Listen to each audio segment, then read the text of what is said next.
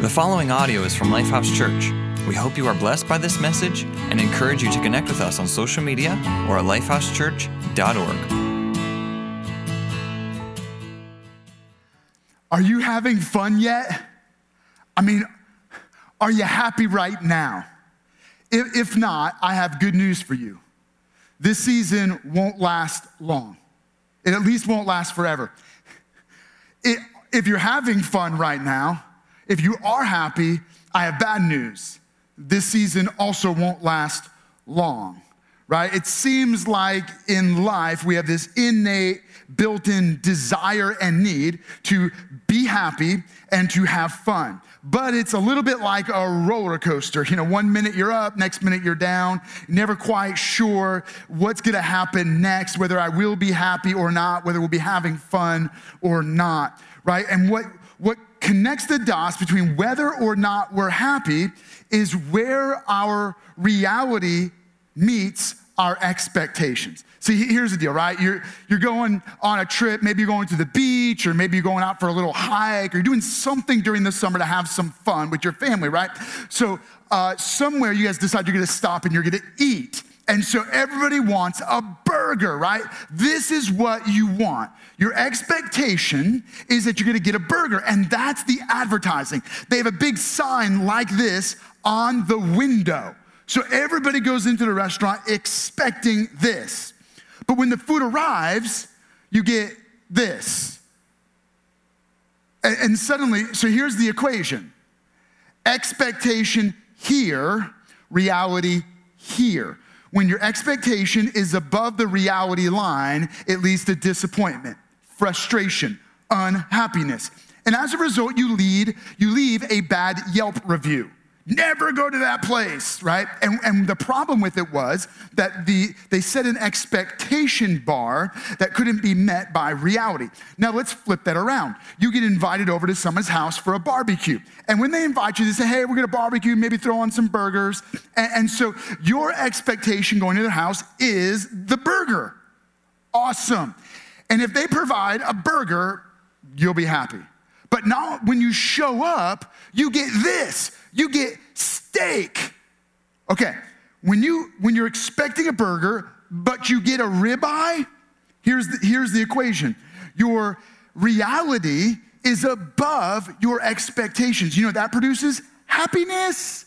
Yay! And happiness is the key, right? I mean, one of the greatest philosophers of all time said this about happiness. He said, Aristotle said, happiness is the meaning, the purpose of life, the whole aim and end of human existence.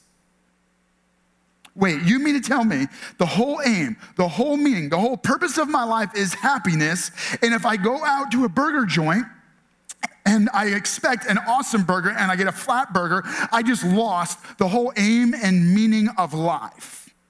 Well, you know, we're in America where we kind of get this whole idea of pursuing happiness, right? Like the whole goal of life is life, liberty, and the pursuit of happiness. This is the American dream. But yet we've just navigated through the roller coaster of up and down of happiness and disappointment for at least 15 months, right? Like whatever your life was like before the pandemic, right now, when you think back on it, those are the best days ever, right? You were happy. And then there was this global pandemic.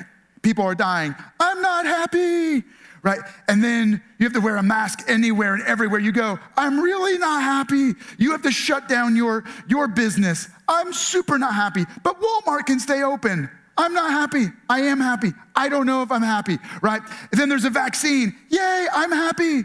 It might kill you. I'm not happy. Wait, it won't kill you. I'm happy. Right? Like up and down and all around. We don't know which is up. You can go back to work. I'm happy. I don't fit in my clothes anymore. I'm not happy. Right? Like you can open your business. I'm happy, but only at 10%. I'm not happy. You see what I'm saying? Like it's up and down. And some of you've been through tragedy in the last 15 months. You've lost loved ones. Maybe you lost your job. Maybe you had to shut down your business, or maybe that you haven't recovered. And so like the up and down is more extreme for you. And maybe you've been through seasons and stages of pain and disappointment and unhappiness. What if I could tell you that you could get off the roller coaster and have a more deeply anchored happiness? Maybe you know someone that needs to get off of that crazy roller coaster that's driven by the circumstances and moments of life. Don't you wish that you could unbuckle them and unseat them from that roller coaster of up and down happiness and then bring them into an anchored, deeper happiness? Well, let me walk you through how we could do that. So I'm gonna introduce you to a guy named Paul. His name was originally Saul, and he was a religious terrorist, but he had a radical life change where he encountered Jesus, and he went from killing Christians to becoming a Christian and encouraging people to become Christians. I'm not happy, I am happy. And he would travel around to all these different cities across Asia and Europe, these regions, telling people about Jesus. And so in one particular city, he shows up and he tells a whole bunch of people that are far away from God about the good news of God's love. And they responded very positively. Let me jump into Acts chapter 13. Now, the book of Acts is a historical account of the early church. After Jesus died and rose again and ascended to heaven, this guy Luke, who is a physician, an outsider to Christianity, meets Christians, wants what they have, becomes a Christian. His life is totally changed, and he becomes a part of the early church, and he's following these early Christian leaders around, and he writes out a historical account of their journey. And so Luke is writing about this guy, Paul, who is traveling around telling people about Jesus. And so let's jump into Acts chapter 13. When the Gentiles heard this, they were glad, happy, and they honored the word of the Lord. And all who were appointed for eternal life believed.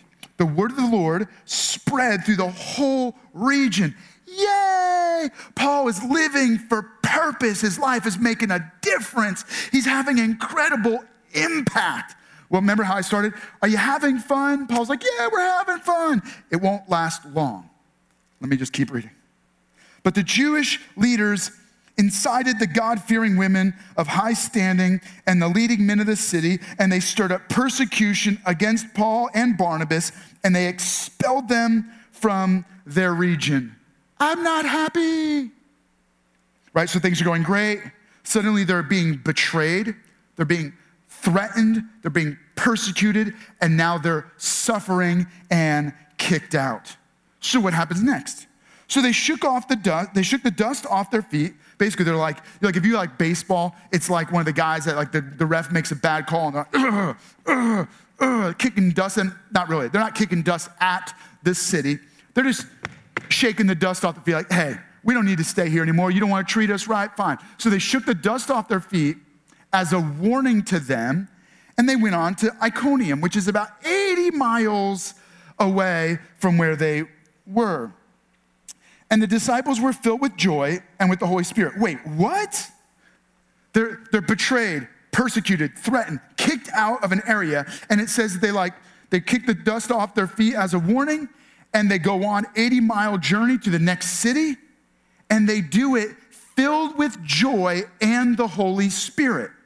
So here's these group of people who want to cancel Paul and Barnabas. They want to shut them down. They want to cancel them. We've lived in not just months, but maybe even years now of kind of like cancel culture. And the cancel culture was alive and active for them. They were trying to cancel Paul.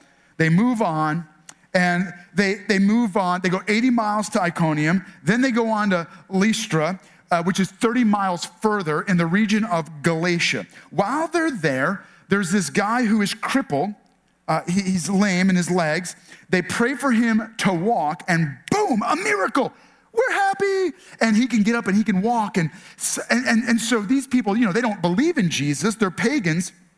So their response is, wow, Paul and Barnabas are gods. That's the response. Like, talk about like a high water mark, right? Like they're getting worshiped. And they're like, no, stop worshiping us. But after they get them to stop worshiping, listen to what happens next. Acts chapter 14, verse 19. Then some Jews came from Antioch and Iconium and won the crowd over.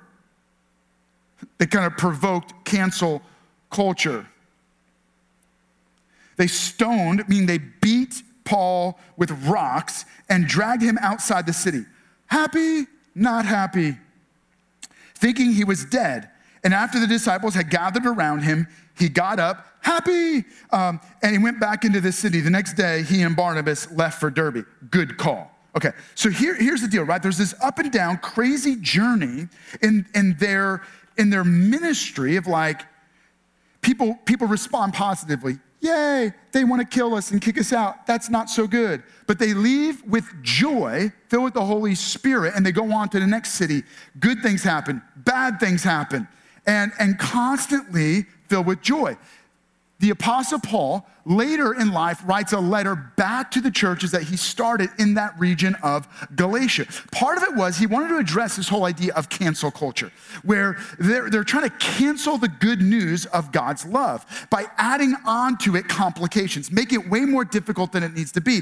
And so he's writing to them saying, stop canceling people that are good and stop canceling the good news. And so he challenges them with how they can live a new kind of life, not riding the roller coaster. So let me jump in to this letter to the churches in the region of Galatia. In chapter 5, he says this: the acts of the flesh, meaning the acts of your own instinct, are obvious. Sexual immorality, impurity, debauchery, idolatry, and witchcraft, hatred, discord, jealousy, fits of rage, selfish ambition, dissensions, factions. And he just keeps going. He goes, drunkenness and orgies and the like. He goes, I'm warning you, as I did before, that those who live like this will not inherit the kingdom of God. This is not what's best for you. This will destroy you, and it will rob you of God's best, and it will keep you out of God's best. He goes, but here's what I want you not to miss. But the fruit of the Spirit of God is love and joy. And the point he's driving at is, you live in a world where you cancel people and you cancel good news. You can't cancel joy. So he's teaching them, enjoy joy that can't be canceled. Enjoy the kind of joy that cannot be canceled. Why does your happiness get so quickly canceled? Why does it rise and fall? It's because whatever we're doing, whatever's coming out of us, and whatever we feel in us is the fruit from the root of whatever's driving us.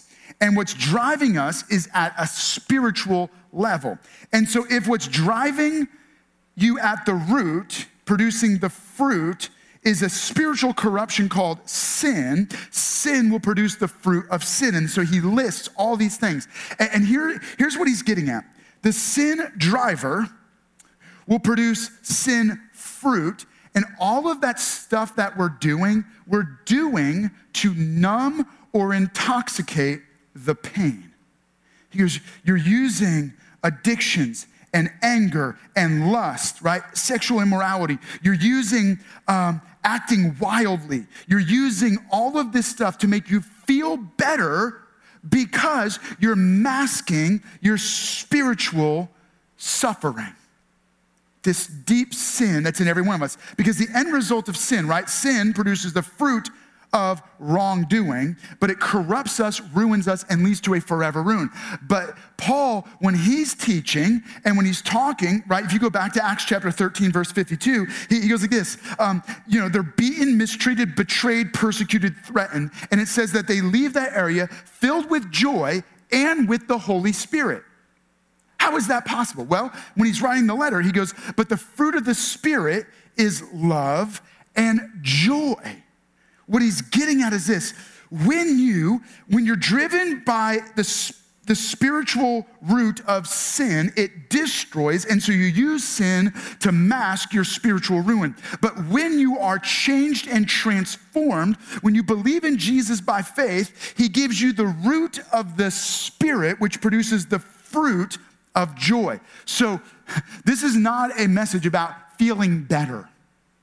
This is a message about going deeper into the roots. And so what you and I need is a root transplant. Well, how do you experience that? Through faith in Jesus. Here's what we know, that Jesus was canceled so that we can be restored. He was canceled so that we could be accepted by God. He was crushed and broken and rejected so that we could be forgiven.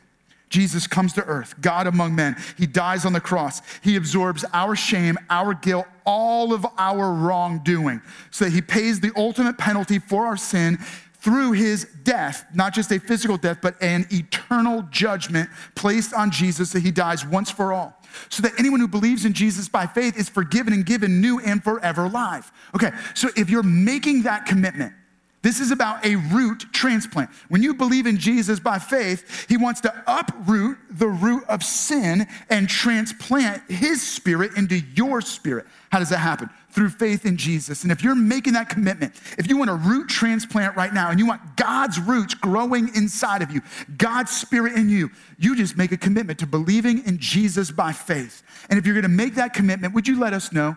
Text the name Jesus to 81411. We'll send you a quick link to give you some tools on how you can begin this journey of new faith in Jesus Christ. Now, here's what I want you to know. God's goal is not superficial. It's not to give you the experience of fun. It's not to make you feel better.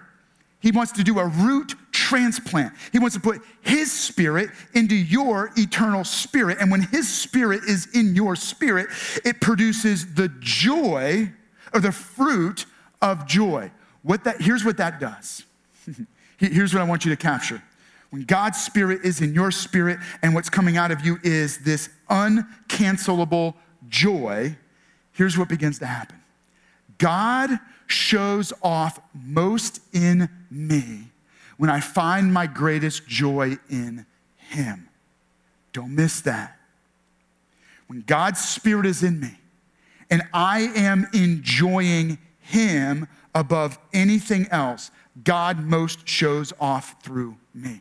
God shows off most in me when I find my greatest joy in him. So here's what that does. When you go back to the story of Paul and Barnabas, regardless of the circumstances, regardless of whether their ministry is going great and they're being accepted and loved and being welcomed as gods among men, or whether they're being beaten and persecuted and stoned with rocks and dragged out of the city, regardless of the circumstances, their joy is anchored in finding greatest enjoyment in Jesus. So here's the principle. Even suffering can't cancel joy. Suffering doesn't cancel joy. No, here's what suffering does. Suffering exposes what is deepest in you. Suffering is like a storm that washes away the soil and exposes the roots. Right? You don't just see the fruit, you see the root. And so suffering clears the soil and you see the root. And so suffering exposes and exacerbates what's deepest in you. And if anger is deepest in you, then suffering will bring that anger out. You've seen it in the last 15 months. If pain is deepest in you, then pain is what will come out. If anxiety and depression are deep inside of you, suffering will bring that right to the surface. But if joy is in you, then suffering brings joy to the surface. Listen to me. Some of you have been tricked into believing something that just isn't true, right? What you've been tricked into believing is this. You thought wrongly. You thought that if it feels good, then it is good, right? If it feels good, it is good. Which then leads you down this path. Whatever feels good is good, all right? Then you believe whatever feels good is from God. If it feels good, it's from God. So if it feels good, it is good. If it feels good, it's from God. Then we do this little trick. If it feels good, it is God. We wrongly begin to believe that feeling good is our goal. Feeling good is good. Which means if feeling good is good, then feeling bad is bad. If feeling good is from God, then anything bad is not from God. If feeling good is God and I don't feel good, there is no God. And some of you've rejected God because things have gone bad. Let me be very clear. I rejected that God as well. I don't believe in the God of feel good. I don't believe in a God that only makes you feel good. Let me be very clear. Jesus did not come to give you unending happiness and feel good circumstances. He's not only promising you sunny days on vacation.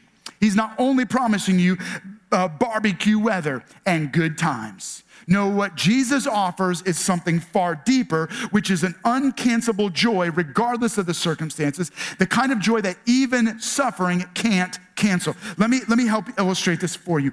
Imagine you're on a plane, and you know what? Never had this experience, but you're on a plane and you're flying first class. I mean, it's comfortable. You're going on vacation. I mean, you're going to Hawaii. All right, you're on the plane. An airline attendant comes up to you and offers you a parachute. Now, here's the moment, all right? Here's the moment that I want to really point out. How they communicate whether you should receive this parachute will determine your level of satisfaction for the rest of the flight. The airline attendant says to you, "This will make your ride more fun. This will make your ride more comfortable. This will make your ride more enjoyable." So you go, "Okay, man, that's great." So you put on the backpack for the parachute, and you're sitting there. But previously you were super comfortable. Now your back is forward. You had to put the seat deeper. You're laying on this backpack. You're like, this isn't comfortable at all. So after about a half an hour of trying to make yourself comfortable, you finally take the backpack off, you throw it on the ground, you leave a bad review about the airline because you're frustrated that the backpack of the parachute didn't make your ride more comfortable. No joy. If the airline attendant comes up to you and says, "Sir, we don't have enough for every passenger. So you were randomly selected to have this parachute. The plane is crashing. You have to jump." You put that parachute on, you strap it on, you're gonna lock in, and you're gonna hold on to that parachute for dear life. And you don't care how uncomfortable it is, you don't care how difficult it is, you don't care how it makes you look, it doesn't matter. This parachute is your life. It saves your life, it will give you life, it is your protection. Some of you took hold of faith in Jesus because you thought the ride was gonna be more fun. You thought the ride was gonna be more comfortable. You thought it was gonna be a more enjoyable ride. Jesus does want to give you joy on the journey, but he wants to give you joy on the journey like holding on to a parachute knowing the plane is going down. So you hold on to that parachute because it's life. Jesus is my life. Jesus is my chute as this is going down. Jesus is my salvation. He's my rescue. He's my healer. He's my hope. He's my forgiveness. He is my joy. Here's what I want you to know. You can't cancel good news. The world as we know it is crashing and burning. There's enough parachutes for everyone on the plane, but people are taking it off because they thought the goal of the parachute was to make the ride more comfortable. It's not to make the ride more comfortable. It's to rescue you from the impending crash. Okay, so here's what I mean. I don't want you just to put on the parachute scared out of your mind. I want you to put the parachute on with joy in your heart going, "God, you rescued me.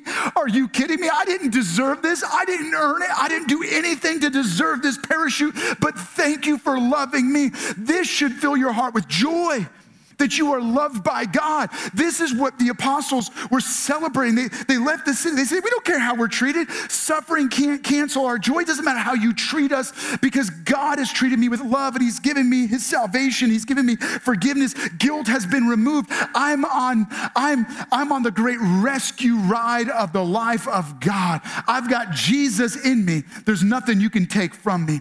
I've got Jesus as my Savior, so there's no mess I can get in that can cancel that kind of joy." So you put a smile on your face. Maybe right now, wherever you are, if there's somebody near you, you reach over and you high five them. You go, "Yeah, are you kidding me? I got the parachute of the life of Jesus in me." Maybe you need to shoot somebody a quick smiley face emoji, a laughing emoji. Like, "Are you kidding me?" This is good news, but don't stop there. There's one more part I want to make sure you don't miss. If we jump back into the story of Acts chapter 14, they're in the city. They pray for this man that's crippled. He's healed. This disabled man is miraculously given strength and healing. They begin to worship Paul and Barnabas like they're gods. And Paul's response is this. He goes, friends, why are you doing this? We too are only human like you. We're bringing you good news, telling you to turn from these worthless things to the living God, who made the heavens and the earth and the sea and everything in them. He has shown us kindness. He provides you with plenty of food and fills your heart with joy. You know what Paul's driving at? He goes, this isn't about us. We're just people. We're just human like you. We didn't do anything special to this guy. We prayed to God and God healed him. And we want you to know that God is kind to you. He gives you food when you're hungry. He meets your needs. God has been good to you. And what they're saying is, we want you to be filled with joy that can't be canceled, right? Your joy isn't canceled when, like Paul and Barnabas, you learn to thank God. Learn to fill your heart with gratitude and thankfulness. God is most worshiped when I most enjoy him. God receives my greatest worship when I find my greatest joy in him. Some of you are finding too much joy in the world around you. And as a result, your life can't be filled with gratitude toward God. Your best worship comes out of finding your best joy and satisfaction in Jesus. Here's what suffering and difficulty does. It strips away faux happiness. It strips away false joy. It strips you down and reduces you to the minimum, reminding you that only God can give you happiness and joy, right? So now, when I'm in my darkest moments, I can begin to find a deep place of gratitude toward God. It's an inner delight and happiness only found in God. So no matter what my dark circumstances, I can celebrate God, right? And some of you might be thinking, oh, Patrick, clearly you've never endured any suffering. Look, we've all been through the last 15 months. We've all lost loved ones. We've all grieved at not being able to go to the hospital. I've grieved with you. Most of us have endured great suffering, not just in the past 15 months, but over the span of our lifetime. So this isn't coming from callousness. It's not coming from carelessness. It's not coming from a lack of understanding of what you've been through. No, but what I know is that regardless of the horror of the circumstances, I can say, God, you've been good. God, you love me. God, you make it rain. You've provided. You've met our needs. You've given me breath to breathe. You give me food to eat. And even if I have nothing, God, you love me. So what Paul was saying to them is, look, you've got heaven on earth and you've got heaven coming. So while you wait for heaven, worship. In the midst of your suffering, sing. In the middle of your pain, praise. He'll put a song in your heart. He'll put a little jump in your step. He'll fill your life with joy, a joy that can't be canceled. So here's my takeaway for you. Doesn't matter whether you're having fun or whether you feel happy. Is there a deep anchored joy somewhere in the root of who you are that is produced by the Spirit of God? And the fruit of that is a constant, uncancelable joy. Let me take a moment, and I want to just pray that over you right now. Jesus, thank you that you love us that much, that you saw us as being people that would be canceled by sin. You loved us. You became canceled for us so that we could be accepted. You were rejected so that we could be welcomed home into the family of God. And you came back to life to give us life. And you offer us your Spirit that gives us a root that produces the fruit of joy. So God, may you fill our hearts with joy that can't be canceled, and fill our hearts with worship and celebration and laughter. And God, would you give us a thankfulness and a gratitude that drives joy. Lord, we thank you for this now in Jesus' name. Amen. Thank you for listening to audio from Lifehouse Church. We believe that through Christ, life change happens here. So we invite you to connect with us further by visiting lifehousechurch.org.